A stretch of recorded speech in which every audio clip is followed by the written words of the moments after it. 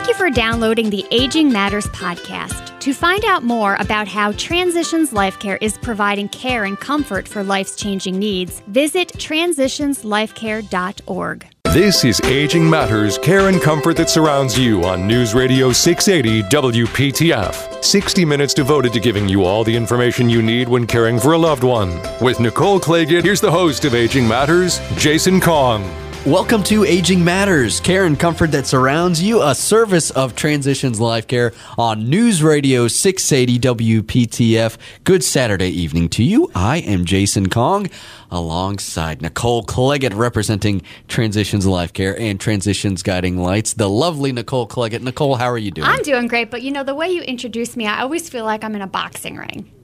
Representing Transitions Life Care and Transitions Guiding Lights in the heavyweight champion of the world. No, I think I would be the bantamweight. Sorry. I was trying to give you some extra credit, but I understand. A few more protein shakes, perhaps. Yeah, that's okay. Couple rounds of training, and you'll be good to go. We'll be both Everything going well? Everything is going well. You know, we had a great Harnett County Caregivers Summit right there in Millington, and we are ramping up for the Raleigh Caregivers Summit. Right before we were in here, I was looking at our numbers, and they are coming on strong, so I'm super excited about that. If you're interested in going, you want to register now. Caregiversummits.org is the way to go. Well, Nicole, we're going to spend the first half of the show here talking about adult daycares, and I'm very excited to have Marcia Jarrell here. She is the executive director of SarahCare Adult Daycare Centers. Thank you so much for coming in this evening. Thanks for having me. Absolutely. Marcia and I have a fun history together. Marcia and I met, probably 11 years ago now. And, you know, it was back in the day, you know, when you work in healthcare, there are certain rules you have to follow, and you have to get certain permissions to, like, go into hospitals and talk to people. And we were both in some sort of a training session so that we were allowed to talk to the case managers actually at Rex Hospital. And we met each other, and gosh, the rest is history, huh? We hit it off, and yes, we've been running strong ever since. And Marcia literally took me over to her SarahCare Adult Daycare Center when literally it was a building of a skeleton. It had just the metal beams, and we put on hard hats, and she said, and over here is going to be our dining room, and it was just a fun time. It was a fun time, and it was really amazing to meet Nicole, who was an executive director at an adult daycare center up in New York, I believe. Many years ago. Yeah. So we just, So it's adult daycare centers, for those that are listening, in my opinion, are the best kept secret. I mean, it's incredibly economical. You get an awful lot of services, and it's just really a win-win for family caregivers who are really trying to help their loved one age in place. So talk to us a little bit, Marcia, about what exactly an adult daycare center is. Sure. So an adult daycare center is exactly what it says. It's a daycare center for people to come to during the day. We specialize in caring for people, senior adults, 65 and over, but adult daycare centers in general can also care for any adult that's 18 or over. But for SarahCare and for what we offer, it is for senior adults that have primarily cognitive impairments such as Alzheimer's, dementia, Parkinson's, strokes, and for those too that are just frail and elderly and need to be in a social environment during the day so that their families can go to work or the caregiver can just get a little break during the day. So let's sort of drill this down a little bit, because I know that there are multiple types of adult daycare centers. There are the more medically based, and then there are the more socially based. And I know that you are the medically based model, which also includes all the social aspects. Right. So talk to us a little bit about sort of where the line falls on that and what folks can and cannot receive in each type of. Sure. So a social model is just that. It's a place for people to go and be social, to have socialization, to do activities. They're pretty independent. They don't need any assistance in the restroom. They don't need assistance with dining. They're really there just for a good time, if you will. Mm-hmm. With the medical model, those are for individuals that typically need some additional care. Maybe they are incontinent or they need a little assistance with meals. They need assistance with restroom. Maybe they're in wheelchairs or walkers and they need ambulation assistance. So that's the biggest difference is just what do they need physically, what do they need in terms of emotional support, and cognitive decline is a big part of it. So you're addressing the cognitive challenges for somebody as well. So I know that in the medical model, you also have a nurse on staff, correct? Yes. So we have an RN. She's there full time. And then we have certified nursing assistants. So those individuals are the ones that can provide assistance in the restroom. Or, for example, we have a shower. So we're able to help people that need showers. Maybe it's not safe for them to do that at home. And then with the RN in place, if somebody needs medications administered, the nurse is able to do that. If somebody has even is tube fed, somebody could still go to an adult daycare center because of having the RN present. So we often talk about the need for respite for family caregivers, and I know that a number of your participants, not all of them, but do have a cognitive impairment. And so, people often joke about that 36-hour day, that literally it just goes on and on and on. And talk to us a little bit about some of that relief that you've noticed family caregivers have experienced when they get to drop off their loved one and it becomes part of the routine. Does it really fuel them? It absolutely fuels them. Some of my favorite stories are about sitting down with a family who is the caregiver, whether it's a spouse or whether it's an adult child. And, when they come to the center initially, they are exhausted. They feel like they don't know where else to turn. They feel like they have no life because their life is so wrapped up in taking care of that individual.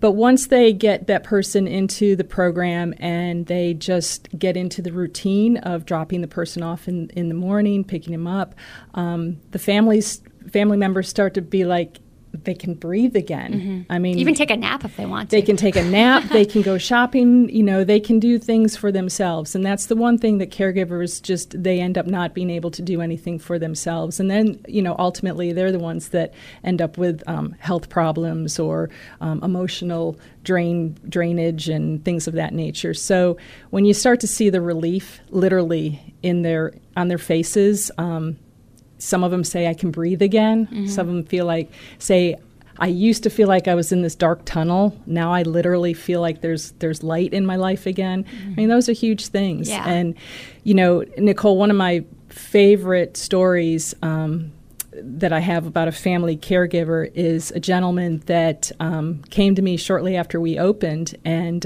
he had already picked out an assisted living center for his wife. But he saw our advertisement, and he said, I wonder what this is all about.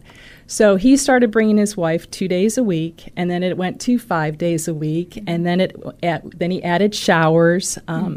And 6 years later, he sat in the same exact chair where we first met, and he had to at that point make the transition to place her in assisted living. But he said to me, Marcia, Sarah Care gave me 6 more years with my wife. In the same house. In the same house. And that to me just says what adult daycare centers can do. They can keep families together in their homes. For the couple, they can keep the promise to one another. Right. And the only reason he placed her was because his health was starting to fail, and he was concerned that what if something happened to him. Right. But to say that adult daycare centers gave them 6 more years together is huge. Is just amazing. That really, truly is.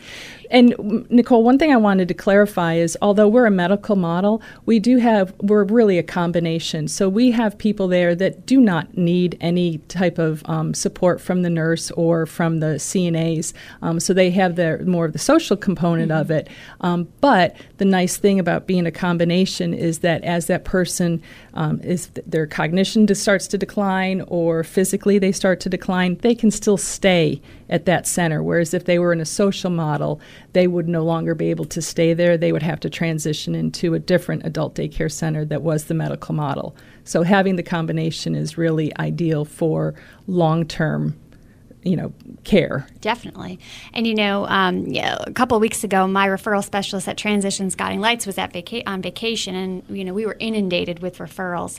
And one of the referrals that we got was a woman calling, and she was kind of explaining how she doesn't have any time for herself, and she was really feeling very guilty and very emotional, feeling like she needed to take the step to place her husband. She didn't really want to bring caregivers into her home. And she just didn't know what to do. So, to me, it really sounded like he didn't need a whole ton of physical care, and he would have been the ideal placement for an adult daycare center. So I explained to her about, your organization and a couple of others, and she just, it was like she had won the lottery because, it was going to give her some time for herself to refuel. And yet she could still, I like how you said, keep the promise to her husband that they would be together. And, it's incredibly affordable as well. I mean, I know there's a wide range of what adult daycare centers charge in the area, but comparatively speaking, to bring in an in-home private duty caregiver, I mean, you get a lot of bang for your buck, so to speak, in adult daycare. As we talk about so often, being able to keep that part of yourself is so key to being able to be successful on your caregiving journey. We're going to take a quick break, but we'll be back with more. Stick around. You're listening to Aging Matters, care and comfort that surrounds you, a service of Transitions Life Care on News Radio 680 WPTF.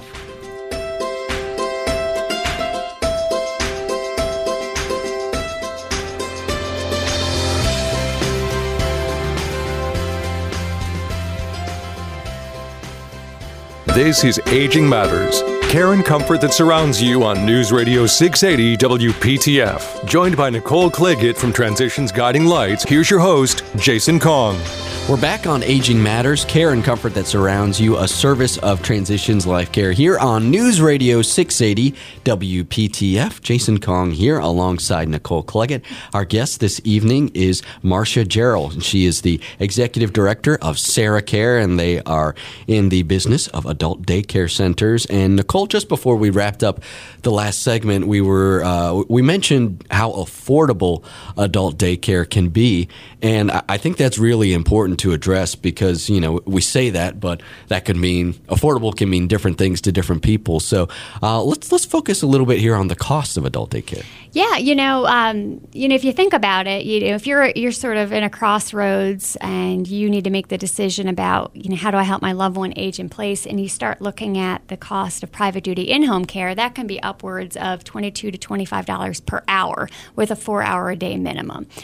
But if you're looking at adult daycare and how a loved one can be there, from what time in the morning at your center? Sure. So we're open Monday through Friday, 7 a.m. to 6 p.m. And on average, if someone's there a full day, it may cost around? So our full day rate is $82 a day. And we have half day rates, which is for 4 hours or less, which is $57. So that's huge, right? So, that is a tremendous, cost savings. And also on top of that, you get the socialization aspect.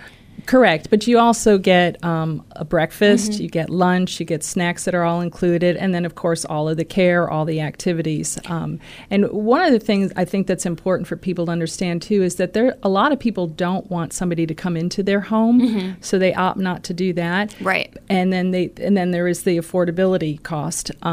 So when you think about $82 a day, open 11 hours, I mean, you're talking about less than $10 an hour. Yeah, not even make a minimum wage at Sarah Care. Right. And you aren't, Marcia. What's going on here? But you think about it, even for, child care, you can't get a babysitter for $10 an hour. No. So, and instead you're getting all of those services in a social environment. And, what's important to think about, too, is the isolation factor that people have if they are at home all day long by themselves or with just one caregiver. One of the things I remember mostly about your center when it first opened, and we were joking about how all of the initial people that were joining were men. Right. And it was like the men's group. And, but you do have a lot of veterans as well. And I think that's really important for folks to know that, what types of things can help pay for adult daycare. So, yes, out of pocket is one option, but there's also... Yes, so if somebody is a veteran and if they do qualify, then we are a VA provider, as are other adult day programs as well. But the other possible way for it to be covered is through long-term care insurance. Yes, and so that's not your Blue Cross and Blue Shield, and that's not your Medicare. This is a very specific type of insurance that you purchase. Correct. And with long-term care insurance, it can cover community-based service, which is in-home care and adult day, and then there's usually the second component, which is the institutional care of assisted living memory care units. And for those listening, you may be thinking, oh yeah, my mom has long-term care insurance, but when I looked at the policy, it said nursing home care. And be very careful, because when those policies were written, when your loved one purchased that policy many, many years ago, there weren't a lot of other options. And so that is what those policies were written for. But if you call your long-term care insurance company, they would much rather pay for adult daycare or in-home care or, a little bit of this and that. A geriatric care manager, even at times, is way more affordable for that policy to cover that service. So just because it may just say nursing home coverage, that doesn't mean that's true. Have you had that experience? Absolutely. Yeah, they are definitely willing to work with the individual that has the policy.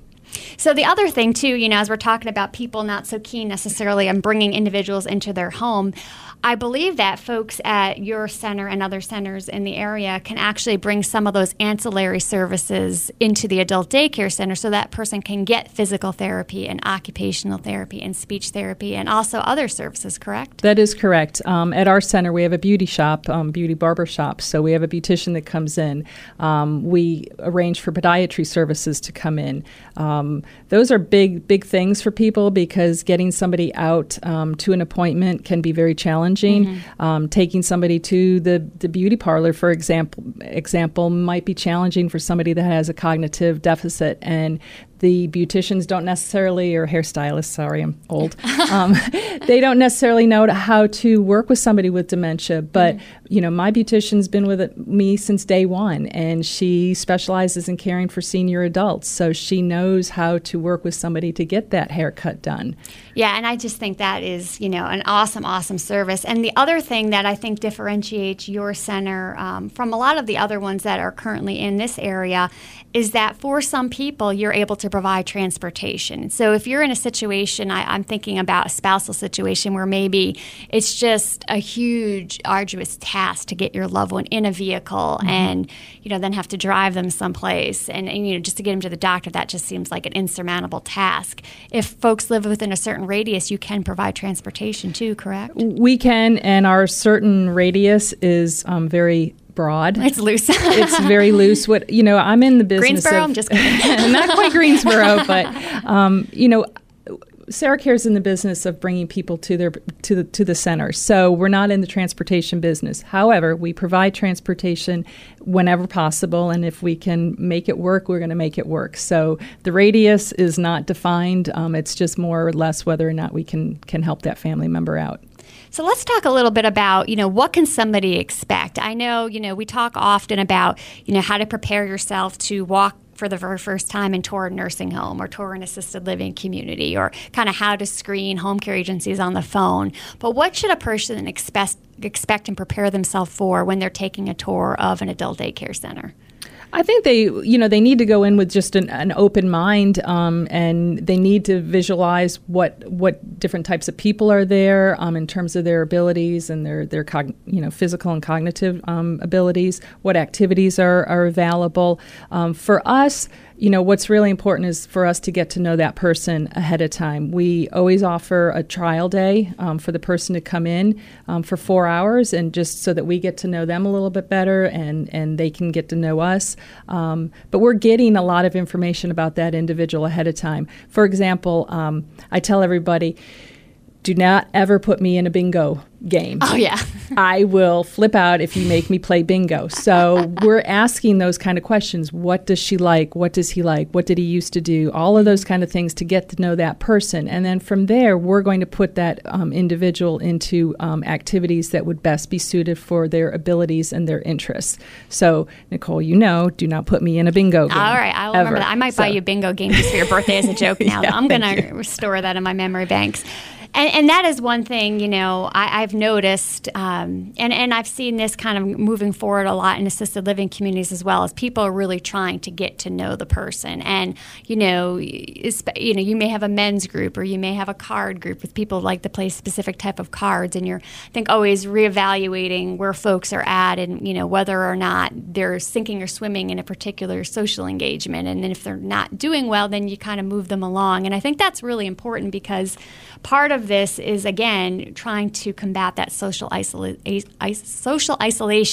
and to make sure that that older adult that's in there actually wants to go and feels like they're welcome. So, Nicole, what's important to realize, too, is that, there's a lot of people that say, oh, my mom or my dad or whomever, she's not that social, she's kind of an introvert or whatever. I totally get that. I'm not a big game, put me in the middle of the party either. But we all need to be in social environments. So whether we're in the middle and we're the life of the party or we're on the peripheral, it's still good for us cognitively to be around others. And the way our center is set up is we have all different rooms. We have libraries, we have a den, we have a quiet serenity room, and then we have large rooms as well for bigger activities. So there's lots of different things that can be offered. So you don't have to think, oh, this is all about playing games all day long. It's not. Some people are tired, they want to rest after lunch, they can do that. Maybe they want to take a book and read in the library, they can do that, and then they can go a little bit later and join one of the group activities. The other thing I really like to stress to families is that although we do a trial day, 4 hours doesn't paint the picture for anybody. So what I always encourage families to do is just to mentally commit to trying it for 30 days, whether they start out at a 2-day-a-week minimum or they go full on, 5 days a week, whatever it is, but to just mentally commit to trying it for 30 days because it's something new and people have to get used to the routine. Exactly. And you're going to hear a lot of I did nothing all day. I mean, it's just similar, I don't like to necessarily relate it to children, but the reality of it is my 15-year-old will come home, what'd you do today? Nothing, right? But then, you see pictures of everything that went on in science lab, and it's like, okay, So, and for us, what we do is we want to partner with the family member. So we're communicating with them. We want them to know what the individual did for the day. So we do something called sharing the day, and it's where we've got pictures of that individual of different things that they did throughout the day and a little summary, and then we do a meeting with the family at the end of the day when they come to pick up to say, hey, this is the sharing of the day, this is what she did. Yep. So this, that information allows for the family member to see that things are going on, but also to help with a conversation where they could say, Mom, tell me about this. You look really like you were having a good time there. What was that all about? And they can have that conversation. Something to talk about other than what time is it? Right, exactly. She is Marcia Jarrell, Executive Director of Sarah Care Adult Daycare Centers. Marcia, what's the best way for people to get a hold of you or Sarah Care? Best way is the old-fashioned way with the phone number of 919-746-7050. That phone number again, 919-746-7050. Just don't ask Marcia to play bingo with you. That's all that we ask. Oh, no. We got to take a quick break, but we'll be back with more. Stick around. You're listening to Aging Matters, care and comfort that surrounds you, a service of Transitions Life Care on News Radio 680 WPTF.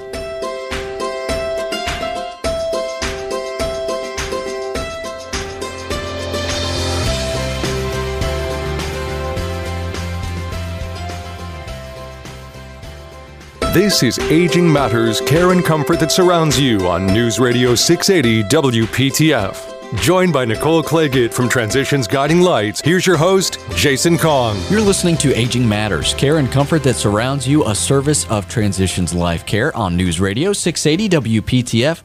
Jason Kong here with the lovely Nicole Claggett. We talk a lot about caregiving, and a lot of times people don't find us or think about caregiving until they're thrown into a crisis or a situation that they're not prepared for. And, you're scrambling so hard to do this, and it's hard to be prepared for what you may be in for as a caregiver and the levels of care that your loved one may need. Exactly. And especially if we're talking about an illness that is probably not going to be short-term, more of like a long-term illness, such as a dementia diagnosis. And oftentimes, as caregivers, we really underestimate the length of time we're going to be caring for someone, the degree to which we're going to be caring for someone, and then how those needs change over time. So I'm super excited today to be talking to Gina Murray, who is the founder and director of Aware Senior Care, and they are a private duty in-home care company right here in the Triangle serving older adults in our community and their caregivers. So welcome, Gina. Thank you. Thank you for having me. Glad to be here. So I know that you work a lot with families who are caring for older adults with a cognitive impairment. Talk to us a little bit about what you find that they're discovering as they finally reach out to need some assistance. Well, as you alluded to, many times the families that come to us, they're in a crisis. Mm-hmm. Something has happened.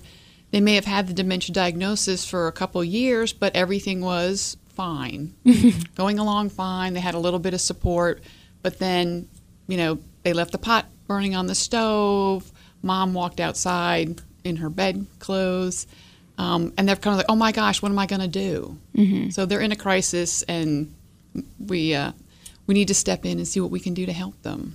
And we know, typically most people want to age in place wherever they call home. And a lot of times families are really in support of making that happen.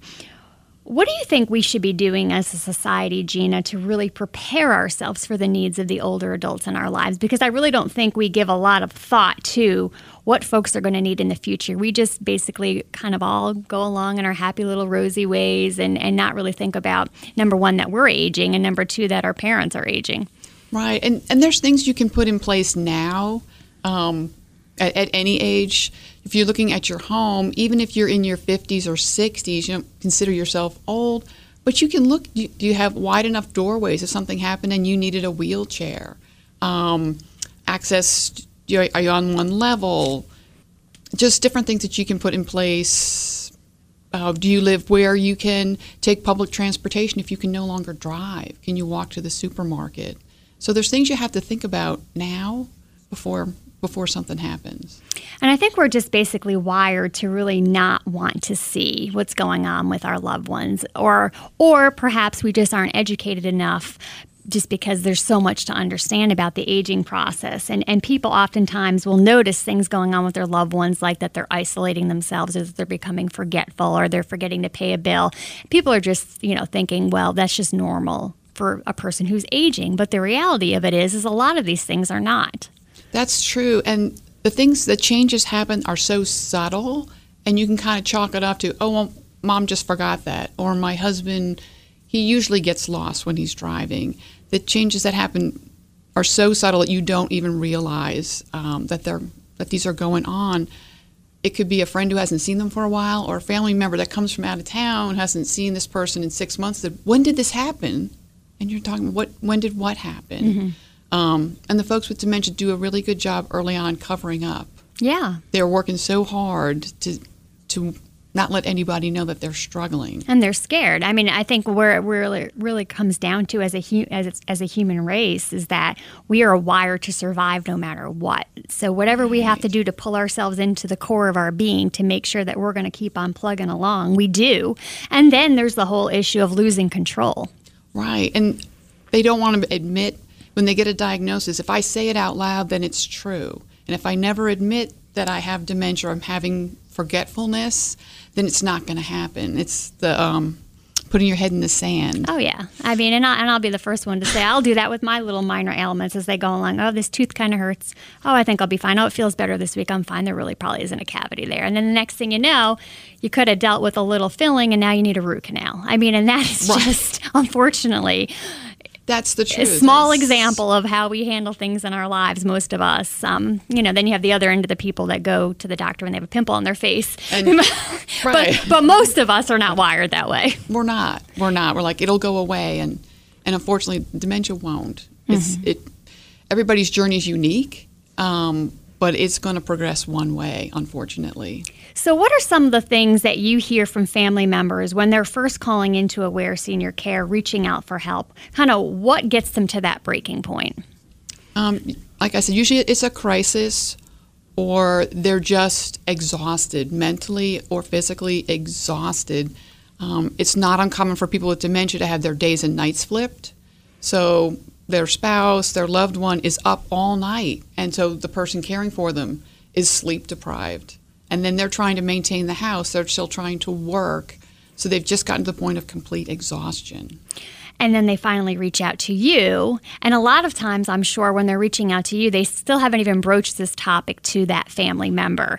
So what's some advice that you can give to families listening right now that might be saying, yeah, this is sounding an awful lot like what's going on in my life? How do you have that difficult conversation with a loved one?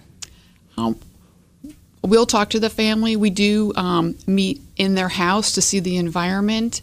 And what I'll tell a loved one is, this can be helpful for you, not necessarily your husband who has dementia. We provide support because you need some help with the household tasks.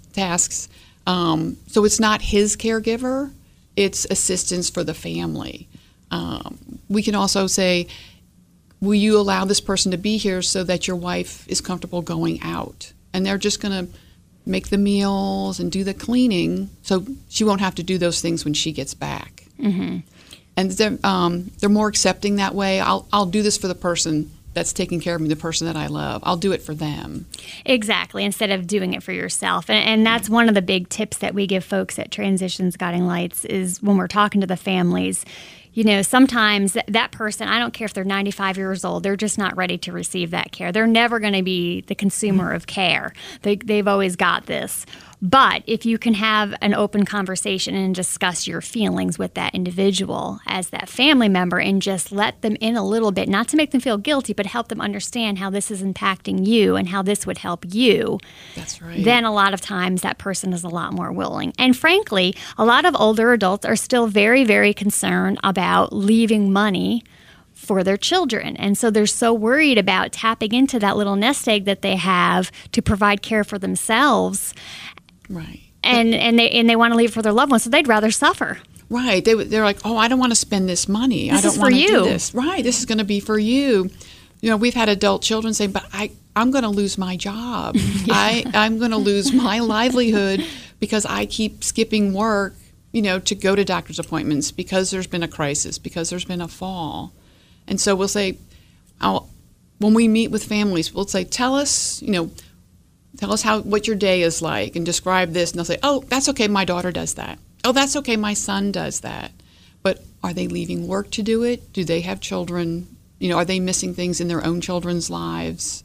That, let us do some of the tasks and let your children be family again. That's a great point. We've got Gina Murray here in the studio. She is founder and director of Aware Senior Care, and we're going to continue our conversation with her right after this. You're listening to Aging Matters, care and comfort that surrounds you, a service of Transitions Life Care on News Radio 680 WPTF.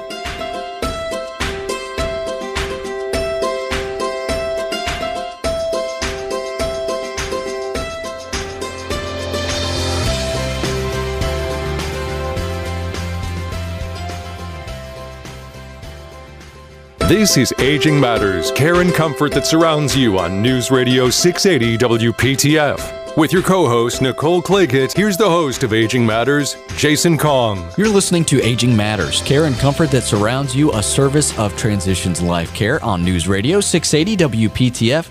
Jason Kong here with the lovely Nicole Claggett.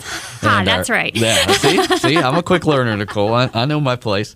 And we've got a special guest here in the studio, and that is Gina Murray. She's founder and director of Aware Senior Care, and we're talking about some unexpected items and occurrences that folks may not think of when they're in a caregiving situation dealing with someone with an Alzheimer's or dementia diagnosis, Nicole. And I know we're knee-deep in this conversation, and we've got another segment here, so let's get right back to it. Yeah, so, I think one thing that people perhaps underestimate is really the changing roles. When you're a family caregiver and you have a loved one who becomes incapacitated by an Alzheimer's diagnosis or a dementia diagnosis, and your roles suddenly have to change, that can really be overwhelming. It really can. I have a dear friend whose wife has Alzheimer's, and what surprised him the most was he was so focused on what she would need and her care, and he realized he had never done the laundry. He had never made the shopping lists and made all the meals. They had traditional husband and wife roles for, the 40 years they've been married. Exactly. And he said, this is exhausting running a household. I said, At least the kids are out. that's right. Their kids were grown, but he was like, wow, this is a lot. Yeah. So, It can be really overwhelming. I mean, just picturing my own life, we have a farm in Johnston County, and I'm like, yeah, if something were to happen to my husband. I mean, I've been on the tractor a couple of times. It's about as far as that goes. you ready to take that over, huh? No, not so much. I haven't unlocked the chicken coop before. I don't even know where that key is. But the reality of it is, that's on top of worrying about that loved one and providing that care, then you really have to figure out, how am I going to maintain the household in the way that it was? And then, of course, me now in my 40s thinking about that, that's one thing. But if I were in my 70s, that would be a whole other ball of wax. Right. It's really hard. The older we get, it's harder to learn new things. And Yeah. you may not want to do that. Exactly. So, I may want to binge watch something on Netflix that day. that's right. Not that I get to do that often, but it's a thought.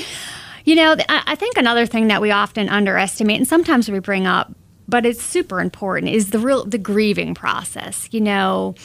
It's similar to somebody with a traumatic brain injury. They don't wear their injury on the outside. They're not walking around with a sling, right?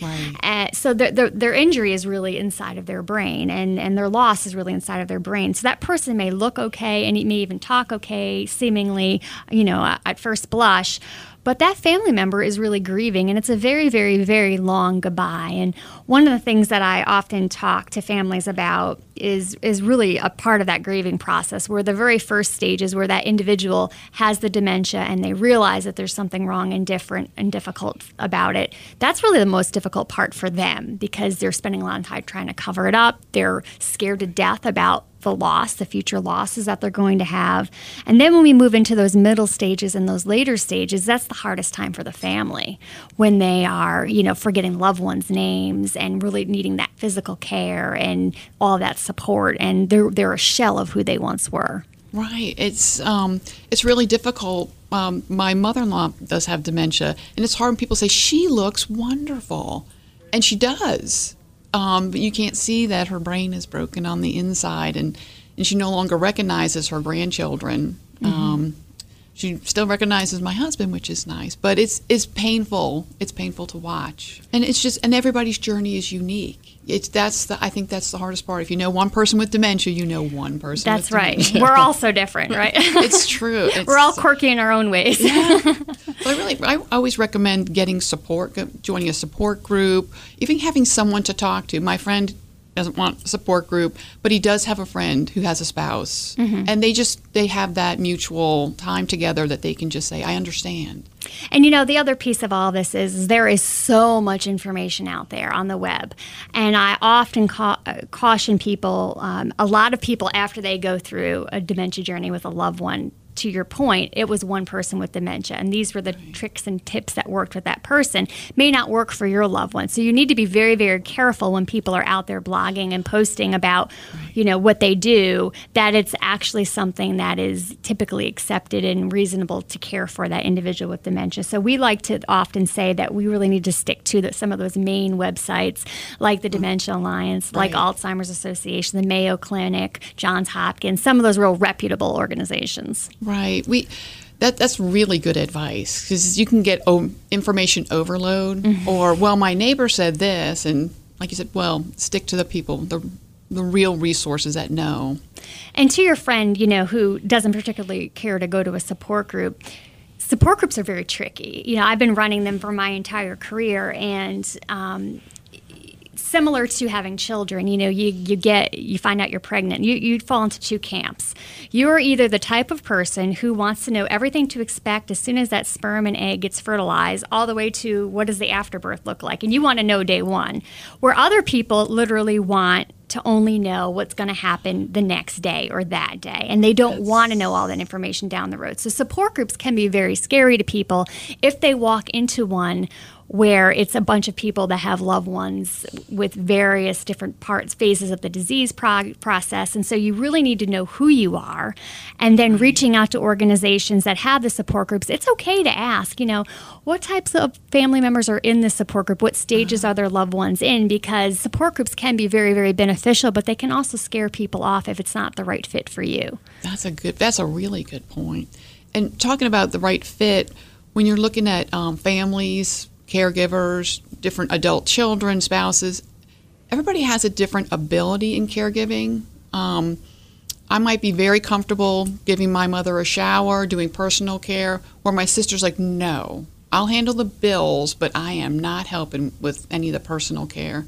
So not assuming that everybody can play every role in the caregiver. Well, they've got this huge family. Why aren't they helping? Right. People need to help in their own way. Exactly. And, another thing that we often run into as family caregivers is that superhero mentality where you've got your cape on and you've got this and you're going to handle this and you're doing fine for a while there. But at some point, there is not an infinite amount of energy you have to put forth in caregiving, and you're going to smack and hit a wall. So it's super important, even in the very beginning stages of your caregiving journey, to really build in that time for yourself. Whether or not you need it in the first weeks of your caregiving journey really doesn't matter.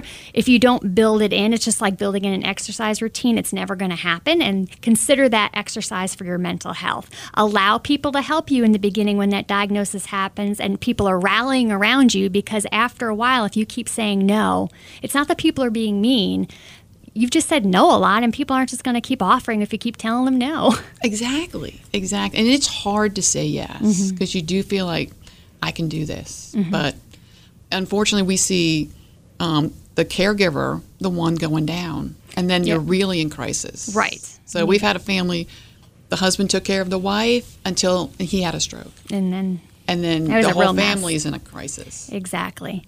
So talk to us a little bit about Aware Senior Care, kind of who you are, where you operate, and how folks can get in contact with you. Oh, thanks. So my husband, Tim, and I started Aware Senior Care almost 5 years ago, and it came out of experience of taking care of our dads and wanting to do it a better way. Comes from a love of caregiving, and that caregivers have to have the right heart as well as the right skills.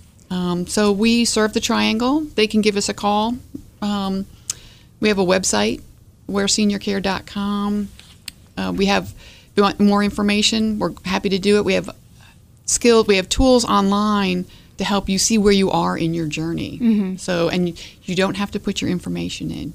All of that is easily accessible. We're not going to call you. We're not going to call you. We'll contact you if you'd like us to, but please, we have a number of people in our village we love to support. We're one piece of the pie that helps the seniors, and if we can't help you, we would love to help you find somebody who can. One piece that is often confusing for people is kind of how these types of services get paid for. And so typically private duty in-home care is a private pay scenario. Right, unless the client has purchased long-term care insurance and qualifies under their policy. So if they do have long-term care insurance, we can file everything and take care of it that way. But typically it's private pay. And folks can receive this care literally round the clock if needed. We do. We take care of folks 24/7. Awesome. Yeah, that's great to know. Again, that website, awareseniorcare.com, awareseniorcare.com. The phone number, 919-436-1871, 919-436-1871. Gina Murray, founder and director of Aware Senior Care. Thank you so much for coming in this evening. Well, thank you for letting me be here. We're out of time for tonight. Thank you so much for listening to Aging Matters, care and comfort that surrounds you, a service of Transitions Life Care on News Radio 680 WPTF. Have a wonderful night. You've been listening to Aging Matters, care and comfort that surrounds you on News Radio 680 WPTF. For more information, log on transitionslifecare.org.